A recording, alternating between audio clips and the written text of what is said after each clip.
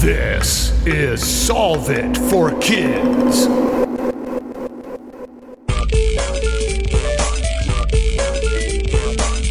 Hello, my amazing and curious friends. My name is Jennifer, the Dean of all things STEM and STEAM, and this is Solve It for Kids, the podcast that gives kids and families a peek inside the real world of scientists, engineers, and experts as they solve problems in their jobs using creativity, cooperation, and critical thinking. And now please welcome to the show my podcast partner, Galactic Space Geek, Jeff Gagne. Hello, Jennifer, and hello, listeners. Today we are diving into Jennifer's favorite zone. That's right. We have an absolutely awesome guest to do it with. We totally do. This is going to be so much fun. What problem are we solving today? How long can humans live underwater? Ooh, how long can humans live underwater? You know this is going to be so much fun. Who is our guest today, Jeff? Our guest today is the person that has the answer to this. Yes. Dr. Deep Sea himself, Dr. Joe Dituri. He is a career Navy diver turned aquanaut. Welcome to the show, Joe. Hey guys, thanks for having me. I really appreciate it. All right, this is going to be fun. so fun. Now, we get to talk about one of my favorite things and places, the ocean. So I like to start with, for our young listeners, did you always love the ocean? Yeah. So what happened was I was a 10-year-old kid living on Long Island, New York. And Okay. I could always tell my time in life by the size boat that my dad had. We had boats. Like he had a 13-foot Cape Dory that we would just tow out, put it in the Wow. water. And then, he got a 21-foot, and then he got the 22-foot Aquasport, and then he got a 28-foot, so the boat would grow in size Oh as my he gosh. could afford. But at some point, my dad got a boat that was too big to basically pull out of the water, 28 feet, and he had a little zinc tab underneath on the shaft itself. So Okay. he said, "Hey, Joe, there's a little wobble in the zinc shaft. Would you go underwater, hold your breath, and take the zinc tab off, and then bring it back to the surface for me? I want to look at it." Wow. And I'm like, "Okay." So put the mask on and go underwater. I'm like, I can't breathe. I can't breathe. I go back again. I'm like, Dad, I can't hold my breath. He's like, "Wait a minute. Don't move." He takes my Uncle John's scuba setup, double hose regulator. We are talking 70s, the late 70s. He puts this on my back, puts the double hose in my mouth, and I'm like, "Ooh, I can breathe." I'm standing in the mud in a canal in New York, by the way. Oh, wow. Then he goes, I go underwater, and he goes, wait. Don't hold your breath. That was the entirety of my scuba diving lesson. And I went underwater in a canal in New York, and I'm taking this zinc tab off, and I pull the thing off, and I'm like, "There's fish down here. This is amazing." So yeah, that was the whole story. So I love the water. I love the ocean. I joined the Navy. The rest is it. Oh my gosh. And you were 10 when this happened. 10. Yeah. I was Oh 10. my gosh. So you basically grew up as a child in the water then. Well, first of all, we would go surfing at the beach, right? We have a break that was about 15 feet of surfing, right? And that was it. Because the break in New York is just short. And so I'd surf. I'd be at the beach every weekend. We were at Wow. the beach because that's what my mother and father did. They dug the ocean. And so you love what your parents generally love. And then from that point, don't tell anybody, but I used to cut school to go diving in the canal. Tell my mom. Okay, we promise. Yes. Everybody There you zip go. your lips. Okay, so that really kind of ruins do you have one memory that stands out? You already had one. My hunch is you have a whole bunch more. But I do want to ask about that schooling thing because you basically grew up with flippers on your feet, half in the water and half on land. Did you have to put in extra effort to sort of guide your schooling towards the Navy and doing underwater work, or did it just kind of happen for you? So, truth be told, I went into the Navy not necessarily because it was my first choice. My first choice was the Marines. And my mom said, nice try again. Yeah. I said, but, and she said, I said, try again, get another recruiter. But Mom, you don't understand. Marines are cool. Navy's like wimpy. And then it was like, no. They wanted to make me a Navy nuke. And I was like, oh, okay. I had a good enough grade on the SFAB. So, but I did not do well in high school. And unfortunately, I didn't pay very much attention. It just wasn't my jam. Right. I didn't have a lot of college options, if you will, like for an ROTC scholarship. And they were like, no, you're not that guy. And my best choice at that time was to join the Navy. And so I gave that the option. I went to nuke school and then, life is history from there. But yeah, as the aquatic life developed, I kind of sort of fell into the Navy because it made sense, right? Wow. You're in the Navy, right. Yeah. Water things, it's all good, right? And then, being smart enough to get there. And then what happened, I wrecked a motorcycle on the East-West Expressway on I-4, coming off of I-4. Oh, wow. And they found out I was a nuke and I had this eczema on my hands. So what failed, basically make me become a nuke, was the fact that I wasn't medically qualified, but they gave me my choice of any school in the Navy. So I went a whole different routes and a whole bunch of enlisted things that it's crazy. And then I finally became a diver at a dive place. And, the rest is history from there. That's fantastic. So tell us about your life as a diver. Like, how did that start? And, kind of like how deep do you go? And what do you find when you dive? Right. So I did a whole bunch of things. So while I was in the Navy, I became a Navy diver. I worked at a saturation diving facility, and then I got commissioned and I became a special operations officer, and I did all kinds of diving on that. Well, I continued my civilian side of the house for diving as well. And it was just a zest for life, right? I just wanted to do this deep exploration type diving. The deeper I went, the better it was. I like to live a little bit on the edge, the adrenaline drunk. Yes.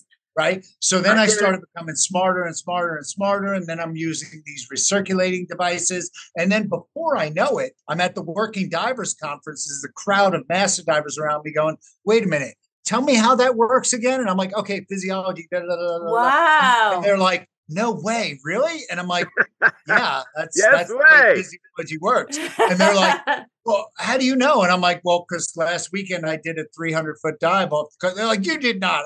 All the time. They're like, hold on, how do you get there? And before you know it, I brought the civilian stuff to the Navy, but my Navy also compounded me being a saturation diver.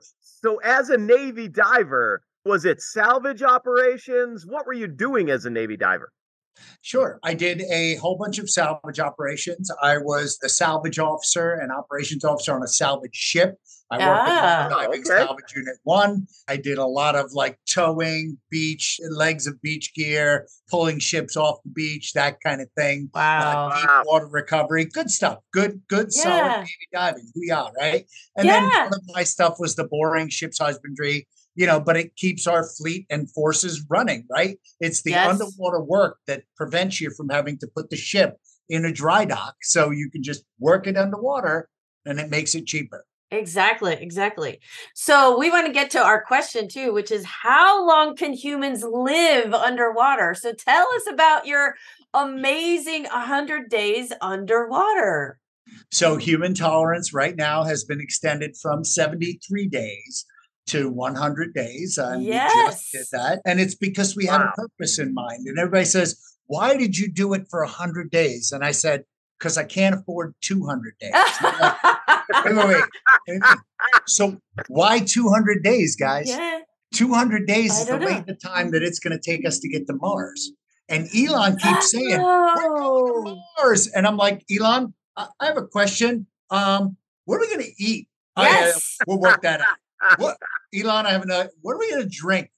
Yes. Who's going to carry us off? Because every single astronaut that comes off the International Space Station needs to be carried off after 200 days. What are we going to do to stop muscle loss, stop bone degradation? We need to build osteoblasts to build bone. These are real science problems that this generation, that this group of kids has to start looking at. Because if we're going to Mars, boy, we need to solve some problems and somebody better get working on it. And I have my things I'm working on, but there's other things that need to be worked on. Yes, this is fantastic.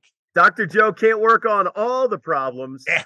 So I loved your answer. I can't afford 200 days yet. So 100 days underwater. Before we get down there, I want to ask, before you left, how do you pack for that? So what you do is you have a great crew to start with, right? Yes. You work with that crew, and I had a great mission director in Thane. He was a terrific mission director. I had a terrific mentor in Jan Koblik. And I mean, these guys all we walked through stuff. We started planning this years and years and years. In 2019, we started doing workup dives for this and started doing the science portion and how do we draw blood underwater and how do we do the electrocardiograms, electroencephalograms, all that stuff had to be worked out because it's new stuff. Yes. Right? So basically you packed as much as humanly possible. And then thankfully your surface crew does your laundry because I have another question, Elon. Who's going to do our laundry? Yeah, exactly. We have real problems that need to be solved, right? So, yeah. Wow. So tell our listeners what it was like. Like, how big was the room and kind of what did you do when you're down there? And I guess you were kind of like a human experiment, right? I the was. Whole so time? The whole mission had 3 parts to it. I'm a biomedical engineer, right? I have a PhD in biomedical engineering. Right. So we did blood, urine, saliva testing, electrocardiogram, electroencephalogram, pulmonary function test, all those tests that you get when you go to the doctor. Right. So all those tests I did just to see what happened, and we did them several times throughout. Okay. Then we wanted to do outreach to science, technology, engineering, and mathematics. We were excited about it. Wow. I wanted to show kids that, listen, to be a scientist, you don't have to be in a white lab coat with beakers and microscopes and boring, right? You can be fun. It can be fun and cool things, right? So once we showed them that, great, good on you. And then what I did is I brought down a whole bunch of my PhD and MD friends, and we talked about real problems and what the solutions could possibly be. Oh, wow. We talked about preserving, protecting, and now rejuvenating the marine environment. Because guess what? 70% of the world's oxygen comes from the ocean. Yes, it and does. We keep dumping stuff in the ocean. The ocean's not going to like that, right? No, so, exactly. And we kind of like oxygen. Yeah. We kind of like oxygen. That's exactly right. No, it's exactly right. Okay. And how do we preserve and protect that? And we learned about that from the experts, and then we funneled that back into the kids. We talked to 5,500 kids, over 5,500 kids in 100 days. So that's amazing. That's actually a big reach for 100 days. Yeah. So people said, what did you do? I woke up every day. I did about 8 to 10 hours of science, 7 to 10 hours of science. Okay. I did 3 hours of outreach. I taught classes. Wow. I did 2 hours of interviews. Oh yeah. I was a one-arm paper. When did you sleep? When did you sleep? Who sleeps, right? So I said, I'm going to sleep while I'm down there. It'll be great. It'll be a relaxing thing. So when my sleep time came up, I found that I slept deeper in deep and REM sleep. Wow. Twice as long while I was underwater.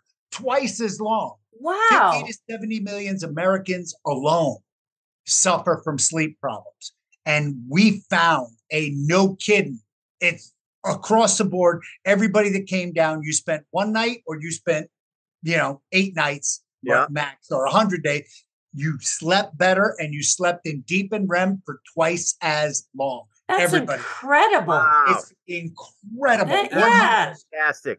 Okay, so you have officially now earned your nickname, Dr. Deep Sea. Yes. So we need to start calling you that. Dr. Deep Sea.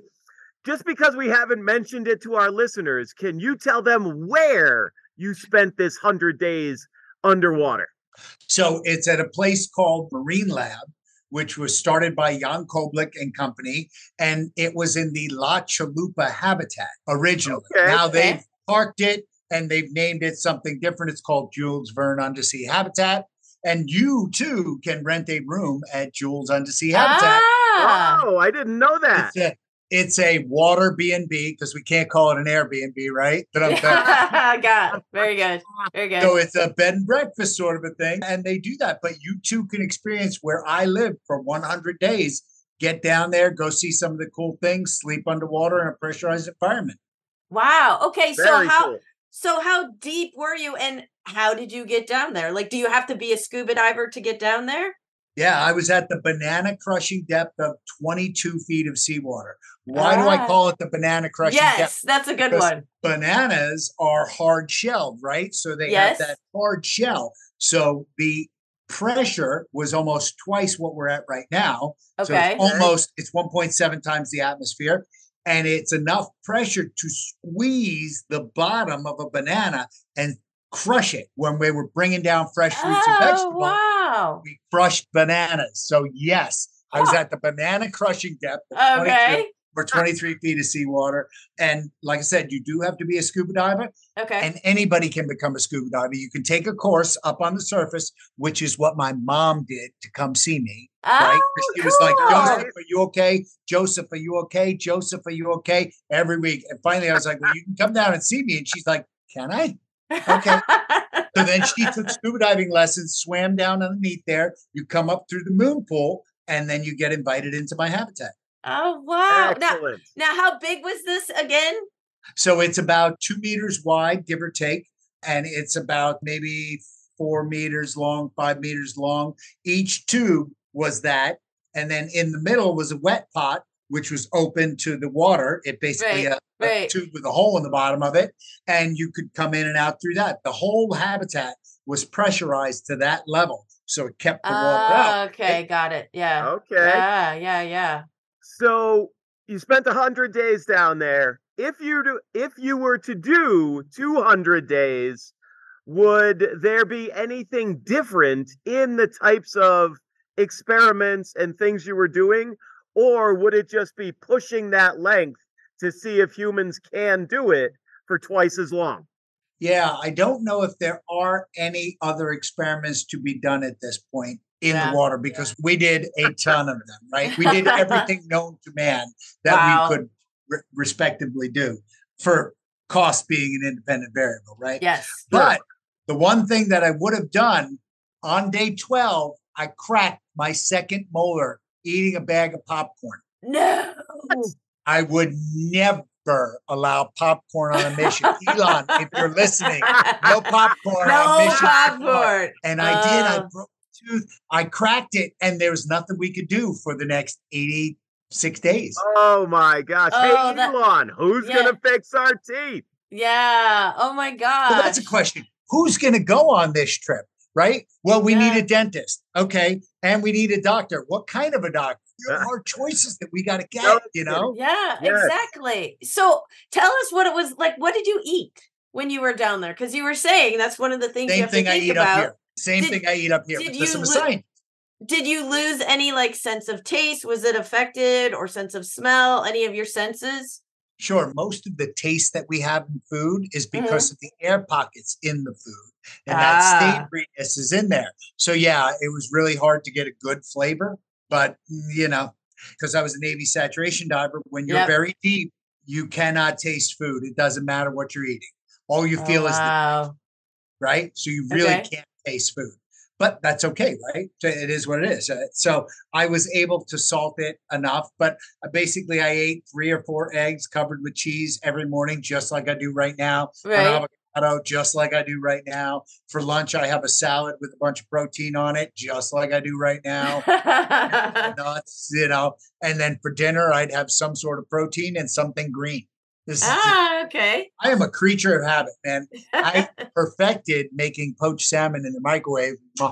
So I can now make poached salmon in the microwave. Oh, yeah. Yeah. Dr. D, chef. Yeah. So we'll be waiting for your cookbook to come out as well. Yeah. The undersea cookbook. Woohoo! Okay, I have a question. I was just thinking about, I feel like I should know the answer to this already, but I don't. Did you have internet down there? So on basically the first days of the mission, we swam down a Cat 5 cable, unshielded, just a regular cable, plugged it into a router, Right. And basically we had the best internet on campus. Now, is that still existing? Probably not. I was happy it lasted 100 days, but I'm surprised it's still working. So it's one of these unshielded pair things in salt water, and there was a little literally slam a wire down and basically etherneted yourself in. We did. We wanted to have fabulous. We wanted to do all this outreach, and I was teaching college classes. I was teaching biomedical engineering classes while I was underwater. Oh my gosh. That's awesome. This is fabulous. Cool for your students too. I mean, I think for them to, experience their teacher doing all this stuff.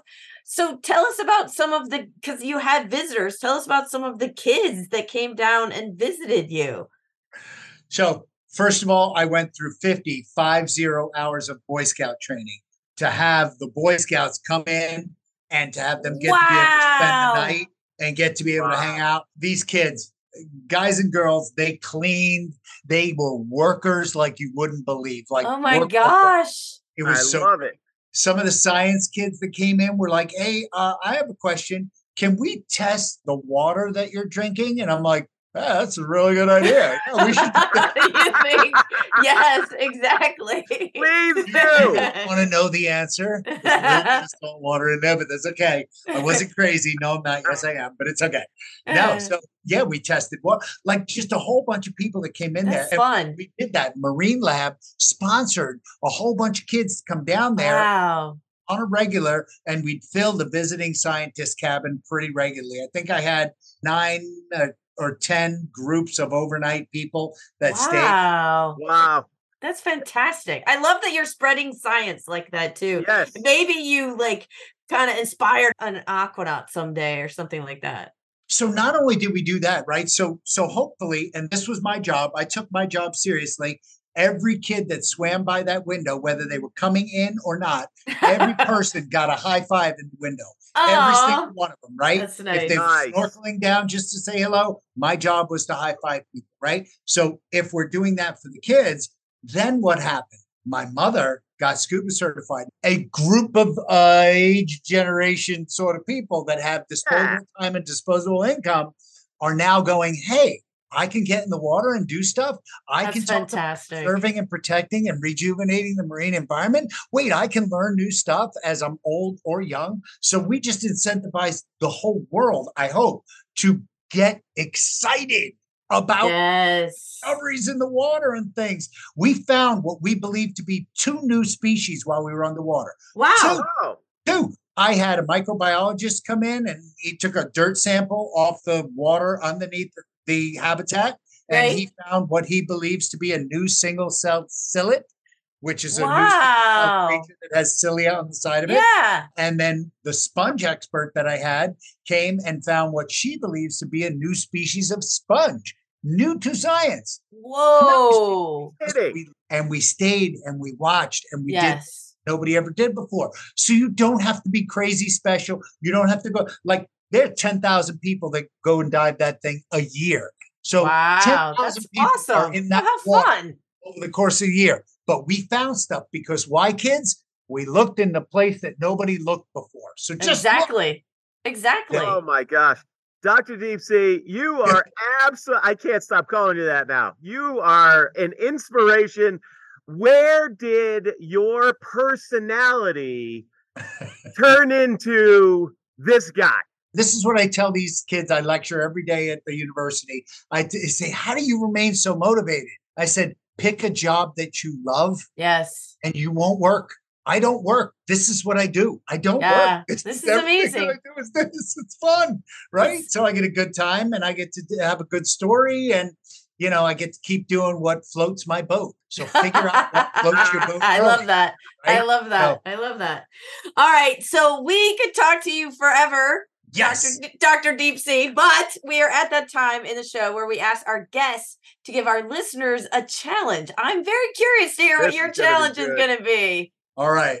So here's my thought for the day. I want to challenge all of you to sit still for moments of time and figure out what that one thing is that floats your boat. What do you want to be when you grow up? And I ask myself this all the time. I still ask myself. Remember, I did 28 years as a Navy officer. Then I sat still in silence and figured out what I wanted. And then, we're humans, right? We start with the end in mind. And for humans, the end is the tombstone. So what do you want it to say on your right? My tombstone, I want it to say that I help aquanauts and astronauts become safer, right? There That's you go. what I wanted to do. I said, let me write down 100 things that I could do to make that happen. Boom. I write all that stuff down. All of a sudden, I have a PhD in biomedical engineering and I'm making things safer. My U.S. patent just got approved on October 31st. Congratulations. For spacesuit design to make underwater and astronauts much safer. Wow. And them for any of their hypercapnia, hyperoxia, or decompression sickness, which astronauts get decompression sickness. Yes, they do. Different story, but it's totally cool, right? Wow. So here we are. Sit down. Be okay with being still. Yes. And the answers will come to you. All of a sudden, just sit and think. Relax, breathe, and think. That's what you guys need to do. That's what I challenge you to do. So if you can do that, maybe you can find some guidance in your life. And then, like I said, your life's not work, man. It's really easy because you're on your path. That's right. Oh my gosh, that's great. And this is good for adults too, right? Not just kids. Yes. Those of us are still trying to figure out what we are. Oh my gosh, this has been such an exciting and an amazing episode. Thank you so much for being our show, Dr. Joe. Thank you, Dr. Joe. Thank you, guys. I appreciate it. Be good. What a truly fun conversation and episode. Yes. Oh my gosh. And if you're going to send a human underwater for 100 days, I hope every single one of them has a personality like Dr. Deep Sea does, because he can absolutely share the experience of what it's like being down there with the rest of us who may not get the chance to do that. Right. And I mean, what an experience too.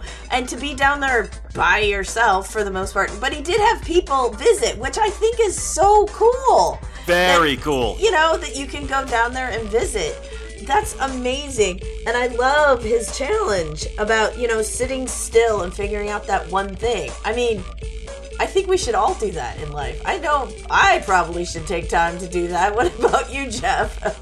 I completely agree. That is a great note. And I love that he starts with sit still. Yeah. And actually think about what you want. Because as a career Navy diver turned aquanaut, and now he's doing this research for humanity, for marine science, as well as for space science, Dr. Joe, Dr. Deep Sea, he knows that one thing for him.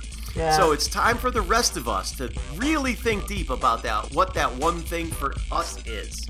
Yeah, exactly. So if you figure that out, or you just want to let us know what you think your one thing might be, make sure to connect with us on our social media. We are at KidSolve at Facebook, X, and Instagram.